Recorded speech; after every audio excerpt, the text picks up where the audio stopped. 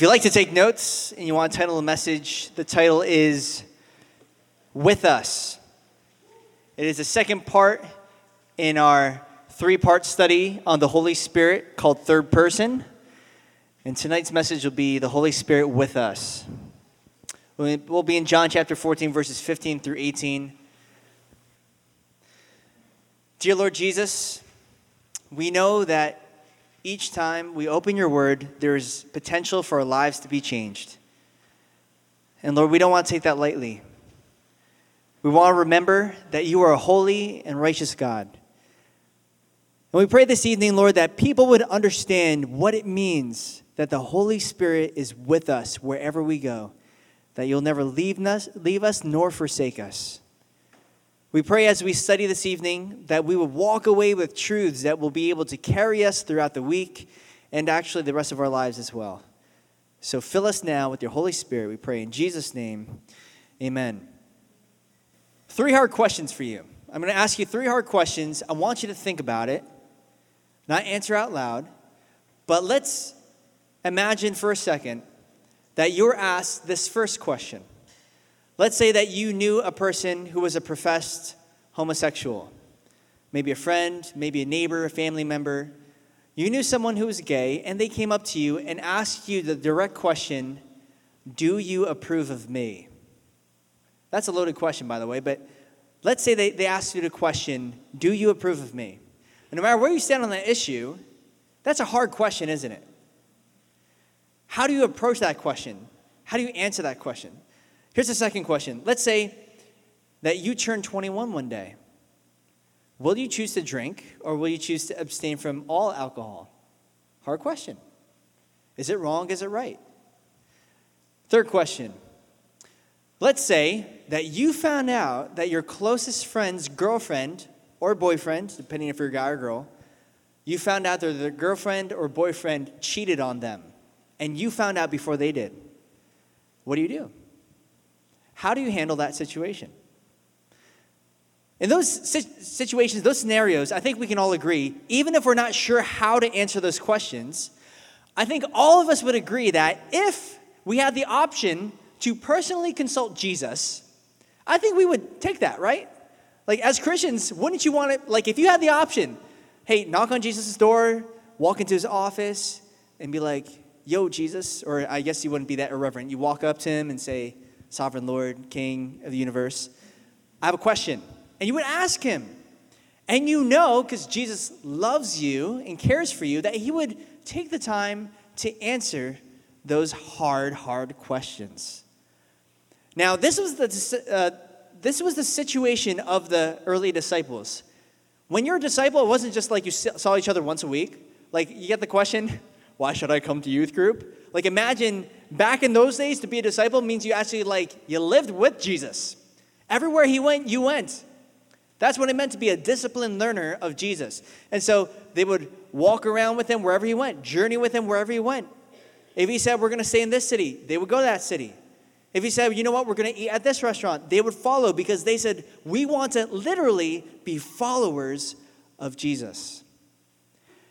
Now, that being the case, they were able to ask him a lot of hard questions. Peter would often ask, explain this parable to us.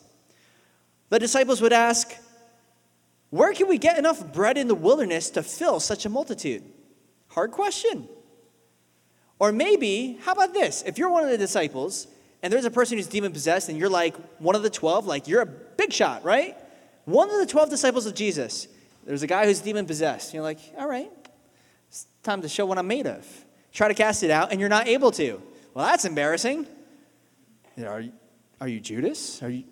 What's wrong with you? Why can't you cast out the demon out of the person when you're a disciple? And so they asked Jesus, why could we not cast out this demon? There was a situation when they asked Jesus, do you want us to command fire to come down from heaven and consume them, just as Elijah did? Hard questions, right? But here's the thing. Jesus, in John chapter 14, is preparing his disciples for his departure. When they could no longer ask him questions as casually as we wish that we could. And this is what he says in verse 15.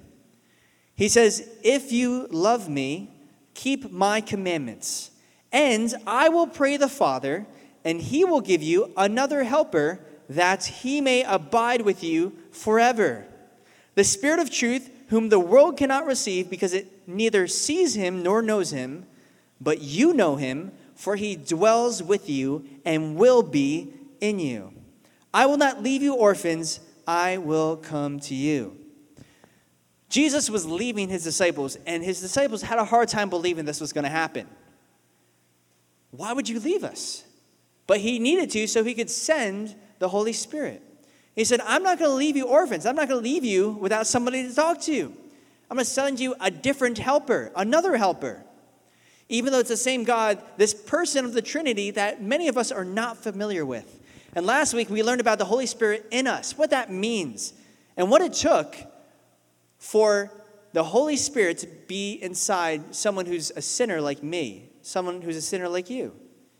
What did it cost Jesus in order to make that possible? As there's been people, like for centuries, since time has begun, they always wondered, could it be possible that God could dwell with man again, like in the Garden of Eden?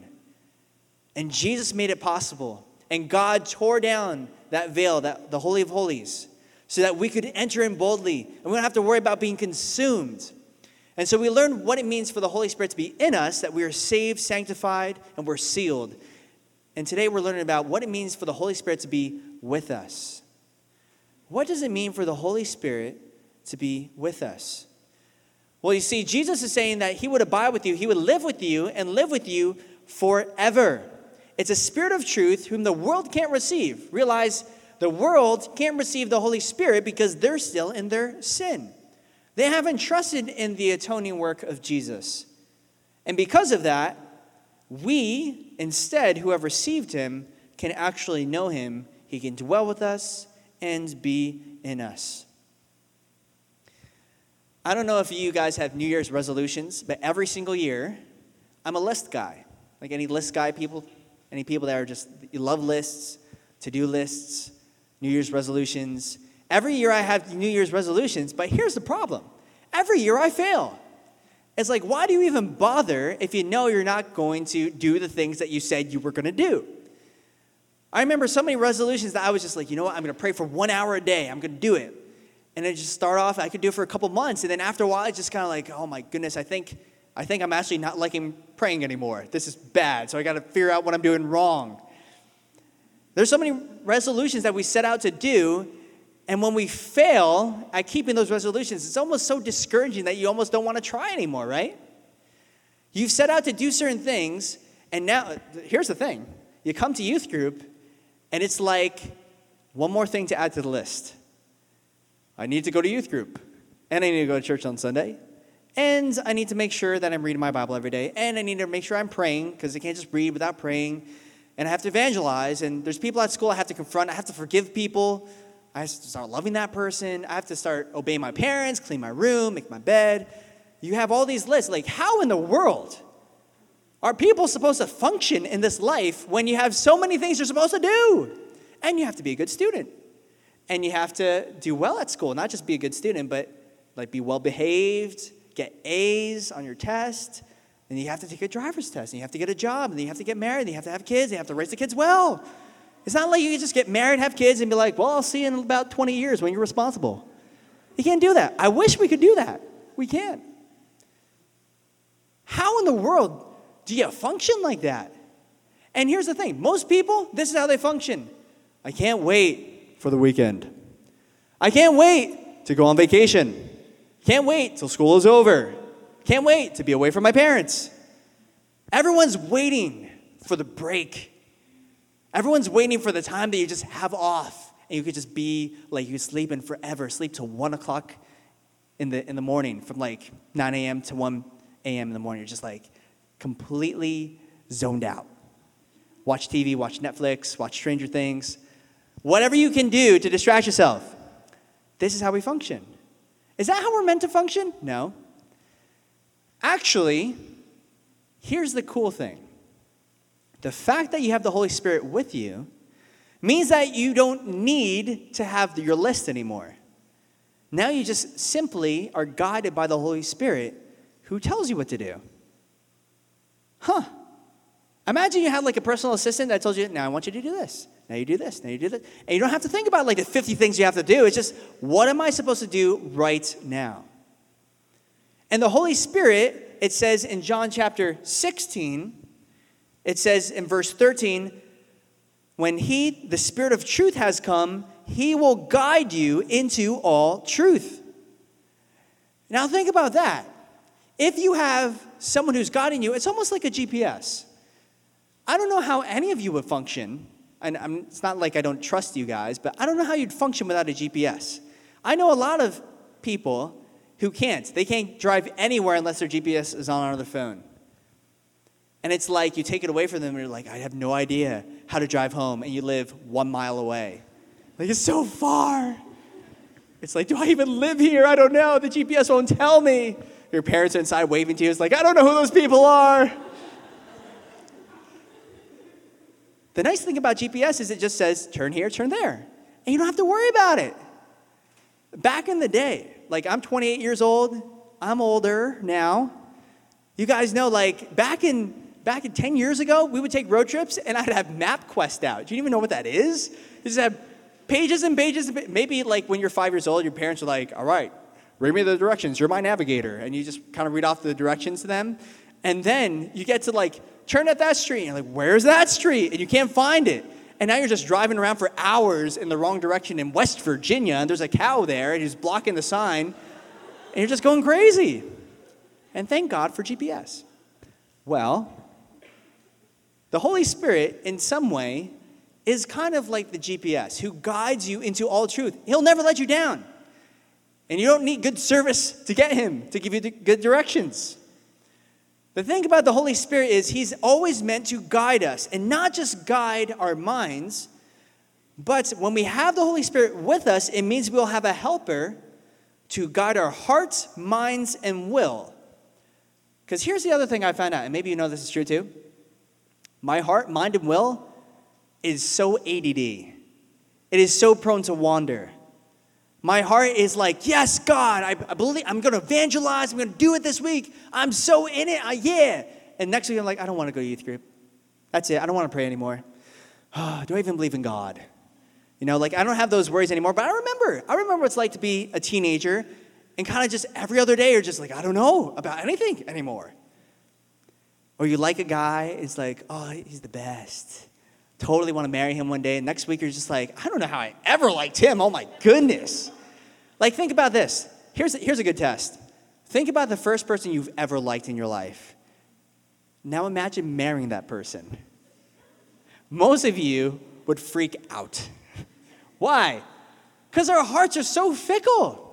Our minds are fickle and our wills are fickle as well. We make all kinds of decisions that are based on things that we wish we didn't, rather than the Holy Spirit. Well, this word helper in the Bible, in the Greek, it's the word paraclete. And this word means comforter, helper, advocate. It's actually a legal term for an attorney. So a lot of people try to translate this word and they're not really sure what to do with it. Helper, but it's not like he's just there to help you. It's kind of he's kind of about himself. And it's not just helping you in a kind of like, oh, I'll help you with whatever you need. Just call me when you're ready. And it's not just a comforter. I read one commentary. It's like, when we think of comforter, we think of like a quilt or a blanket. That's a bad word for the Holy Spirit, the Holy Comforter. It's just, I love comforters, but I don't know if that's an adequate word. But legal attorney seems to be the closest. It's the verbal adjective of to call alongside. And here's the thing. When you have a good attorney, that attorney will either defend you or point out the things that you've done wrong. It's representing you before the judge.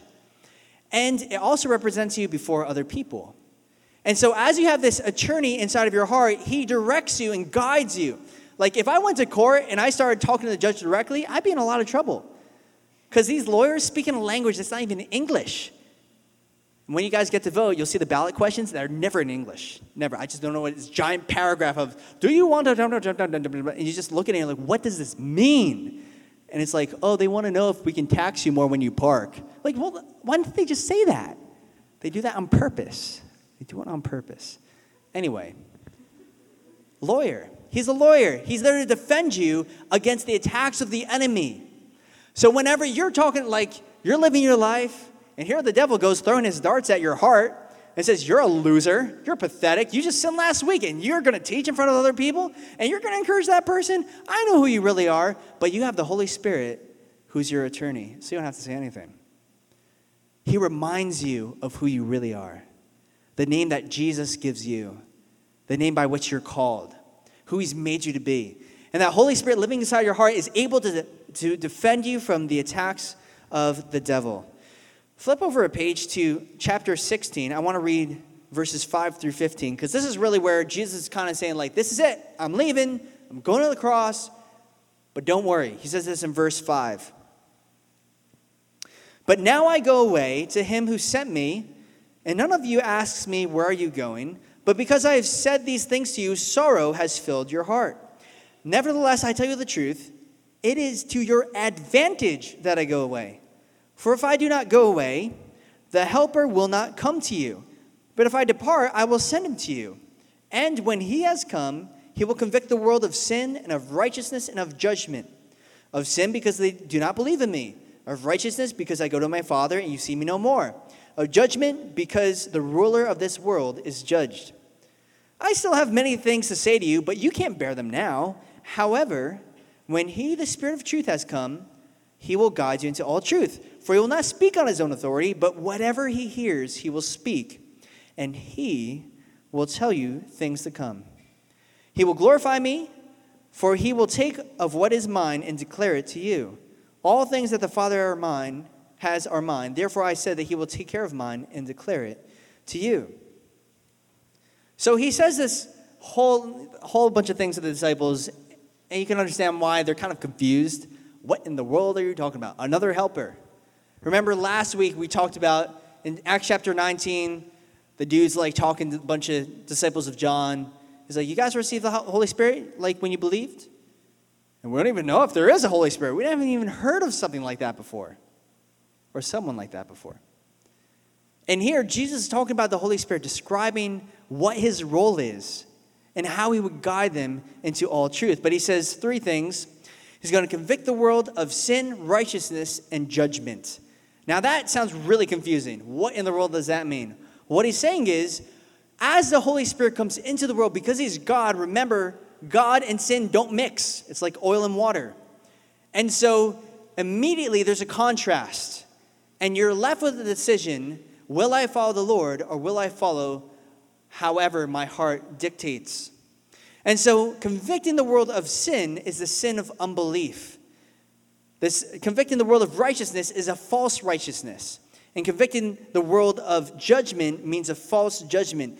In other words, as the Holy Spirit has come into the world, what he does is convicts people of the sin that they're not believing in the one true God, worshiping other gods. Convicts the world of their righteousness because they believe that they're good. I'm a basically good person. I don't really, whatever. I'll get to heaven and I'll explain myself before the Lord and he'll understand. But when you see how righteous God is, you see that your righteousness is like filthy rags, the Bible says. And convicts the world of judgment. In other words, as Satan has blinded our eyes so that we can't make good judgments or bad judgments, the Holy Spirit shows us what are good decisions and bad decisions. So the Holy Spirit has come into the world to separate the church from the world. Actually in church history, there's a bunch of things called like the Apostles' Creed. And we sing a song called The Creed by Hillsong. You guys know that song, I believe in God the Father, all that. You know why that was kind of made? The reason why that was developed is because there was heresy. There was a guy who was walking around pretending like he was possessed by the Holy Spirit and says, I give you new revelation that Jesus really isn't God. And he was saying like he would walk around in a trance almost.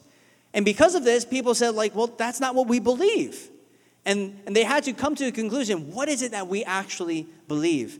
The reason why a lot of the books got formed so quickly in the church, in the Bible, is because of these heresies that were going around saying that Jesus isn't really God. And there's this other teaching that Jesus taught his disciples that we don't really know about. But if you follow me, you'll find out what those teachings are.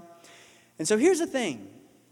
Whenever there's false teaching, and whenever there's bad doctrine, that causes us to make a decision as to whether we will follow them or follow the Lord.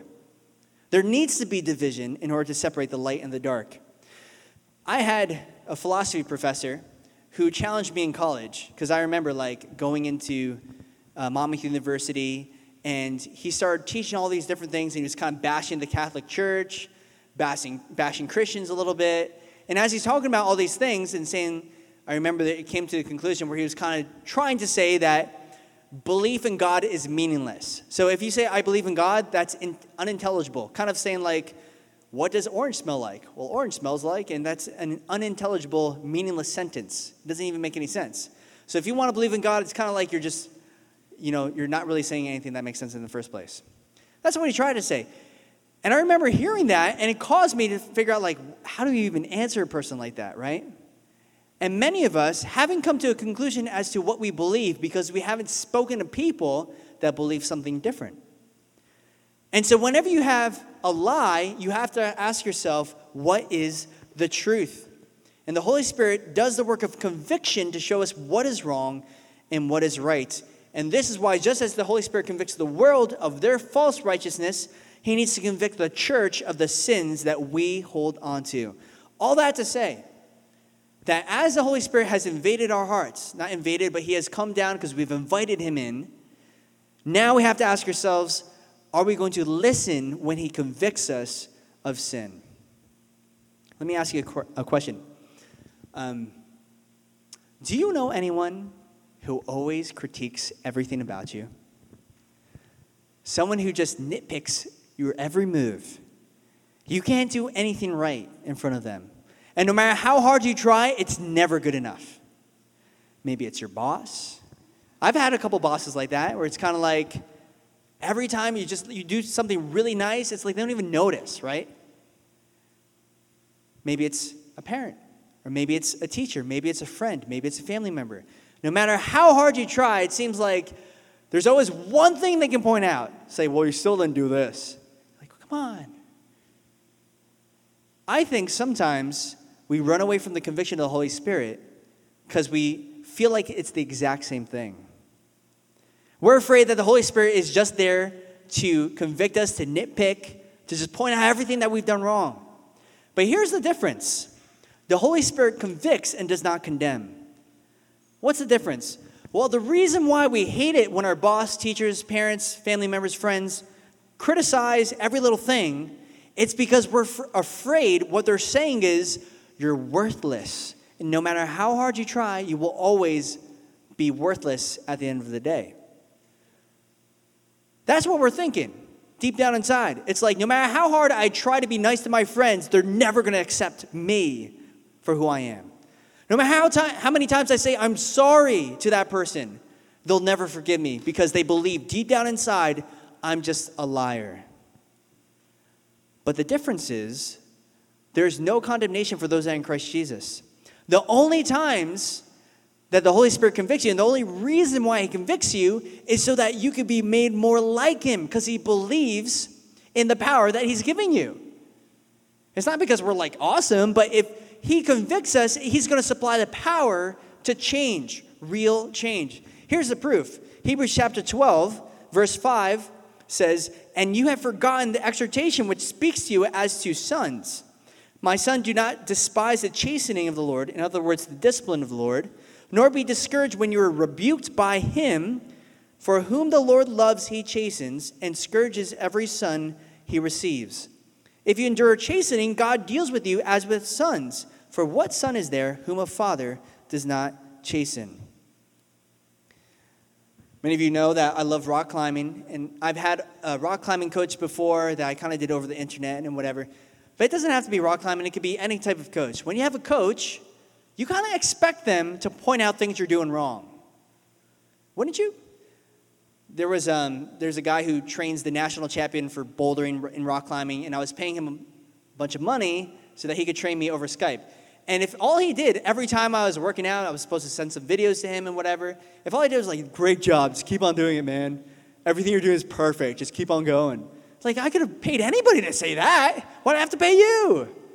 You kind of want to know the things you're doing wrong so that you can improve and you can change. And a coach's goal in training anyone on the team is so that you can grow. And if he didn't think you could grow, he wouldn't keep you on the team. In the same way, if the Holy Spirit convicts, it means he supplies power to change. I'll prove it. 1 Corinthians chapter 10, verse 13.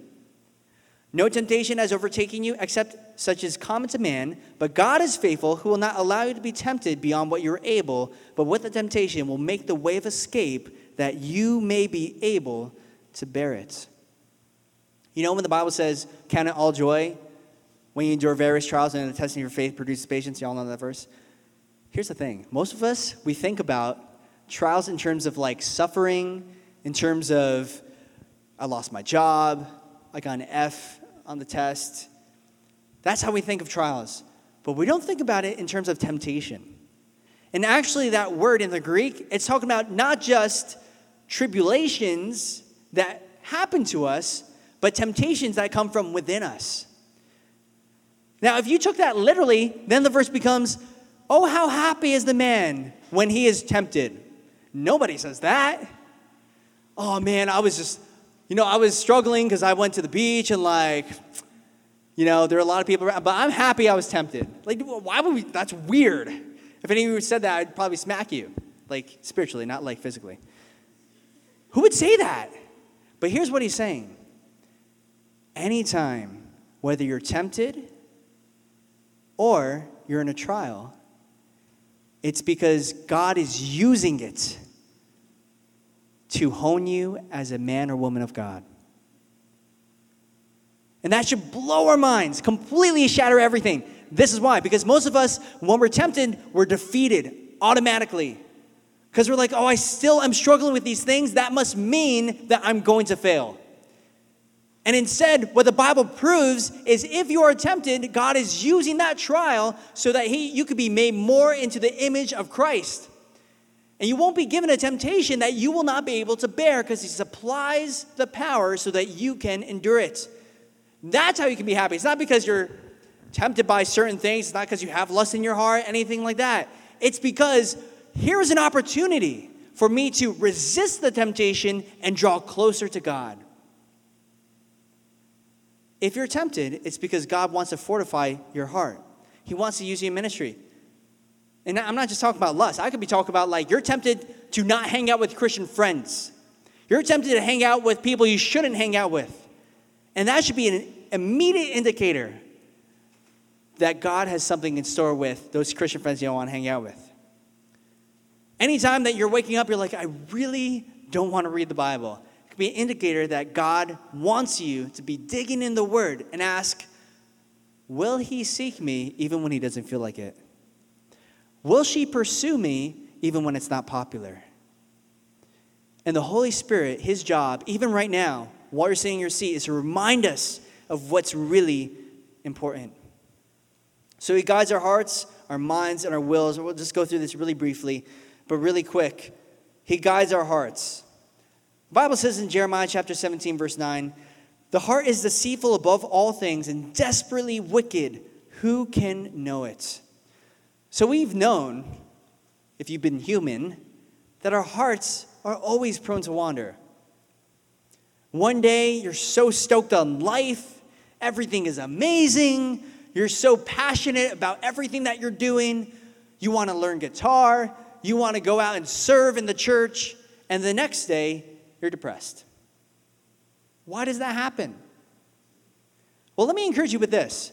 That actually happened to one of the greatest men in the Bible. His name was Elijah. Don't believe me? Read 1 Kings chapter 18 and then 1 Kings chapter 19. 18, huge battle, Mount Carmel. Yeah, I'm going to call down fire from heaven because God's awesome. Bam. And then Jezebel's like, I want to kill him. And Elijah's like, I just want to die. That's it. I'm going to run away in a cave. I want to talk to anybody, and I want to die. That's what happened to Elijah. And our hearts are prone to wander. It's completely normal to one day be super stoked and the next day be depressed. Anger. Moses, didn't he have an anger problem? When he told the people of Israel, must I strike this rock? David, didn't he have a lust problem when he sinned with Bathsheba? The same man who wrote the Psalms. Same man who wrote Psalm chapter 23. The Lord is my shepherd, I shall not want. I don't want anything. Don't you think some of his friends would be like, what a hypocrite? He said he wanted nothing, and yet he went after his own passions and his own desires. Here's the thing. We're all human. But we have something that they didn't have. And it's the Holy Spirit dwelling inside of our hearts and being with us to remind us of what is truly important. This is why he continues in John chapter 14, verse 25 through 27. If you want to just look real quick, John chapter 14. These things I have spoken to you while being present with you, but the Helper, the Holy Spirit, whom the Father will send in my name, he will teach you all things and bring to your remembrance all things that I said to you. Peace I leave with you, my peace I give to you. Not as the world gives do I give to you. Let not your heart be troubled, neither let it be afraid. So you and I have a choice. We have the ability to say, I'm not going to stay depressed. I'm not going to stay angry. I'm not going to stay in this lust because I have the opportunity to rejoice in the Lord and allow his peace to overcome and fill my heart. But here's the key. Jesus said the Holy Spirit will remind you of the words I've spoken to you, but you got to know what he said first. You got to be in the Word. The Holy Spirit can't remind you of verses in the Bible that you haven't read. We have to be in the Word so that when those things happen and when you are down, you can remember verses like, in the multitudes of anxieties within me, your comforts delight my soul. You can remember all those verses. God can remind you that you can always cast your burden upon him and he will sustain you and not allow the righteous to be moved. And that's the hardest thing is when you're depressed, when you're anxious, when you're going through a hard time, all we can focus on is the trial. And that's why the peace God gives us is not a piece of distraction. It's not a piece of subtraction. The world gives this kind of peace. If I have everything that's difficult out of my life, I go on vacation, I go on break, I go on a retreat, I'm away from my parents, I'm sleeping over a friend's house. As long as I'm away from my problems, I will have peace. But that's not peace at all.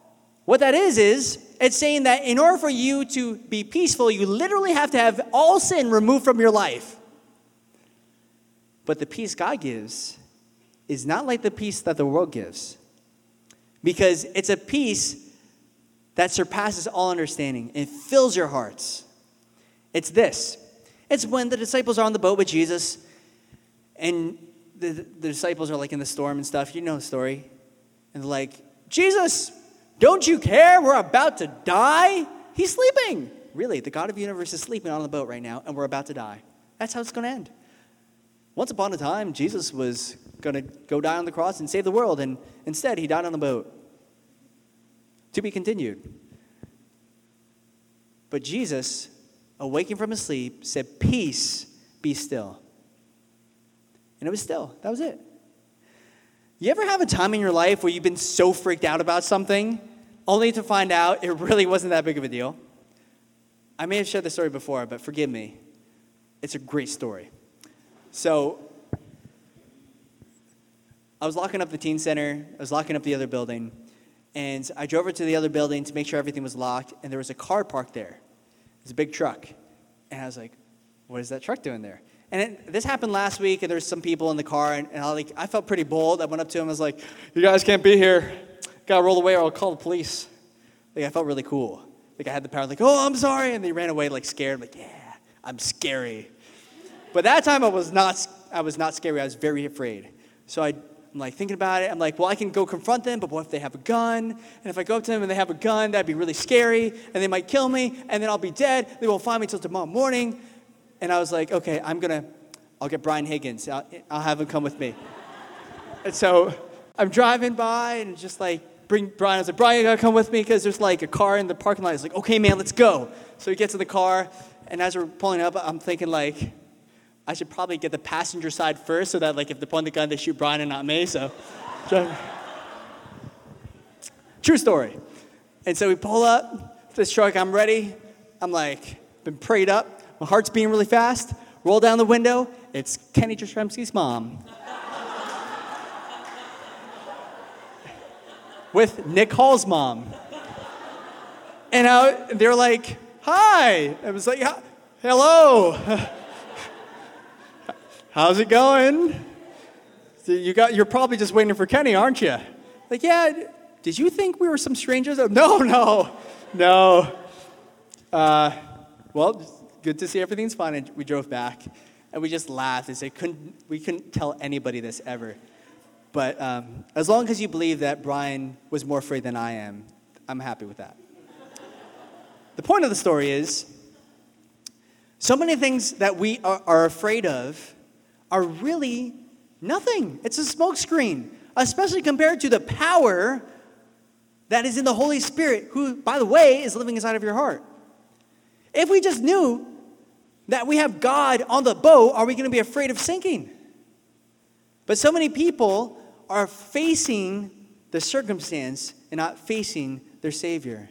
And that's what we as Christians have to do, is remember who we're with, that the Holy Spirit is with us, and that guides our hearts. The Holy Spirit, by the way, in case you didn't know, it also helps you to pray, because the Bible says where is it? I lost my notes. Here we go. I'll get back to that in a second. So the Holy Spirit says, likewise, the Spirit also helps us in our weakness, for we don't know what we should pray for as we ought, but the Holy Spirit makes intercession for us with groanings that cannot be uttered. So we know that the Holy Spirit not only guides our hearts, but also helps us to pray when we don't even know what to pray. It's almost like autocorrect for your prayers. Like you're just praying something stupid, and God's like, yeah, I don't really know about that, but let me fix that for you. But have you ever been so burdened with something that you're just offering it to the Lord and you don't even know what to say? And God still hears our prayers. That's encouraging for us. A.W. Tozer once said this: the work of the Holy Spirit is, among other things, to rescue the redeemed man's emotions, to restring his harp, and to open again the wells of sacred joy that have been stopped up by sin. The Holy Spirit also guides our minds. The Bible says, those who live according to the flesh set their minds on the things of the flesh, but those who live according to the Spirit, the things of the Spirit, in Romans chapter 8, verse 5. How many of us, kind of like where our mind is at rest, is not on the things of God? It's full of lust, envy, greed. And I think the way that you figure that out is asking yourself, what is it that I desire most in life right now? And by asking that question, it helps you figure out, am I seeking God's kingdom or seeking my own kingdom? But our minds can be guided by the Lord when we're in the Word of God, and He shows us what we should be thinking upon, the good things of the Lord. He also guides our will. Romans chapter 8, verse 12 through 14 says, therefore, brethren, we are debtors not to the flesh, to live according to the flesh. For if you live according to the flesh, you will die. But if by the Spirit you put to death the deeds of the body, you will live. For as many as are led by the Spirit of God, these are sons of God. In the Bible, there's been all kinds of situations where people have been led by the Spirit. At one point, Paul is talking about where he's going to be dragged off to Rome, and he says, I'm bound by the Spirit. I have to go. Even though I know I'm going to die there, I have to go. The Spirit said to Philip in Acts chapter 8 to go and overtake a chariot to evangelize to an Ethiopian eunuch. And a lot of times what happens is we don't evangelize, we don't speak about Jesus because we're waiting for the perfect opportunity. But here's the thing about perfect opportunities. It never comes. You know when the perfect opportunity is? When the Holy Spirit tells you to go. He's not going to lead you into a dark place. He's not going to lead you to a desert where there won't be any people. He's always leading you into all truth, the right direction. So maybe this week, you're going to sense the Holy Spirit putting some person on your heart. Don't neglect that. If the Holy Spirit puts someone on your mind, to pray for them.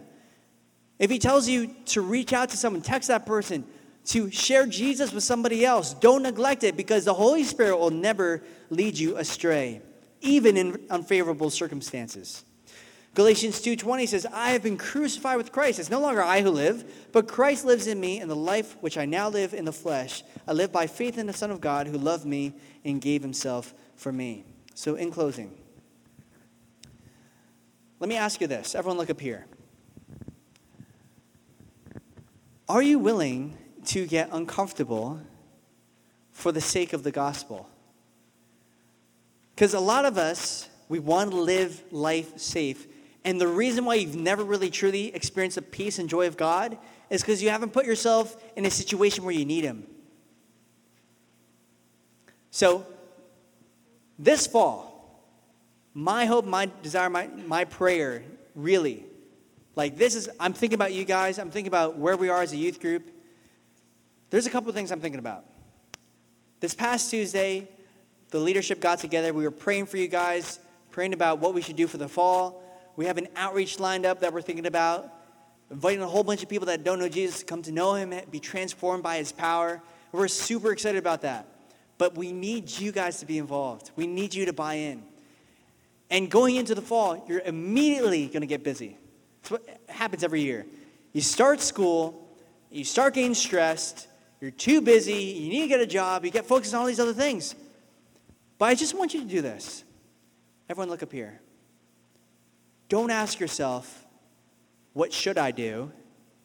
Ask yourself, what does God think I should do? Different question. Because a lot of times we think, I should get a job. I should, take this SAT on this day or whatever. That's all perfect and that's fine. That's great. But who's guiding our life? Who's going to guide us into all truth? And that means you're involved, together. This is a family. So a lot of times what happens is, especially Calvary Christian School, private school, you think about, do I have to go to youth group because, I get the Bible all throughout the week and stuff.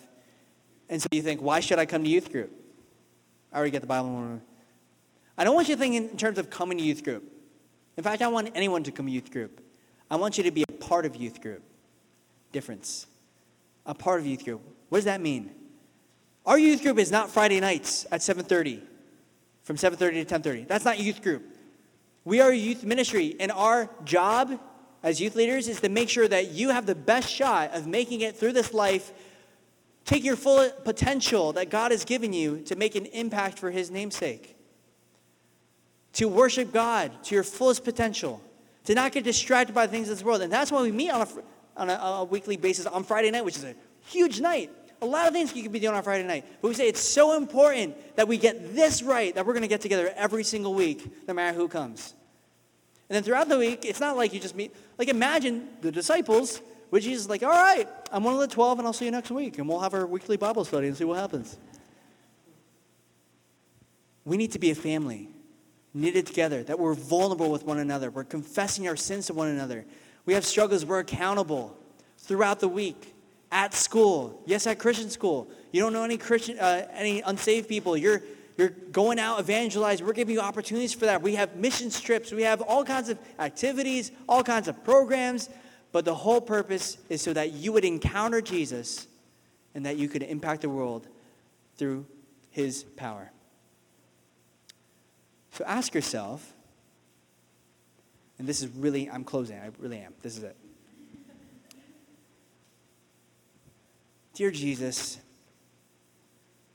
how can I step out of my comfort zone and into your calling? How can I just stop thinking about my own comfortability? How can I stop being so selfish? Stop thinking about what I want to do. How can I think about other people and think about your kingdom? How can I stop thinking in terms of I'm going to evangelize, but they might not like me and they might reject me and they might say mean things. How can I get out of that? Because I know that even if they do, even if people hate me, even if they persecute me, didn't they do that to the early church and wasn't Jesus still there? Even if you lose all your friends, won't you have a comforter in the Holy Spirit? Don't you have a family that lasts for eternity? And don't you have a love and a peace that surpasses all understanding that guards your hearts and minds in Christ Jesus? And if you have not experienced that tonight, I pray that you do. Let's bow our heads and pray.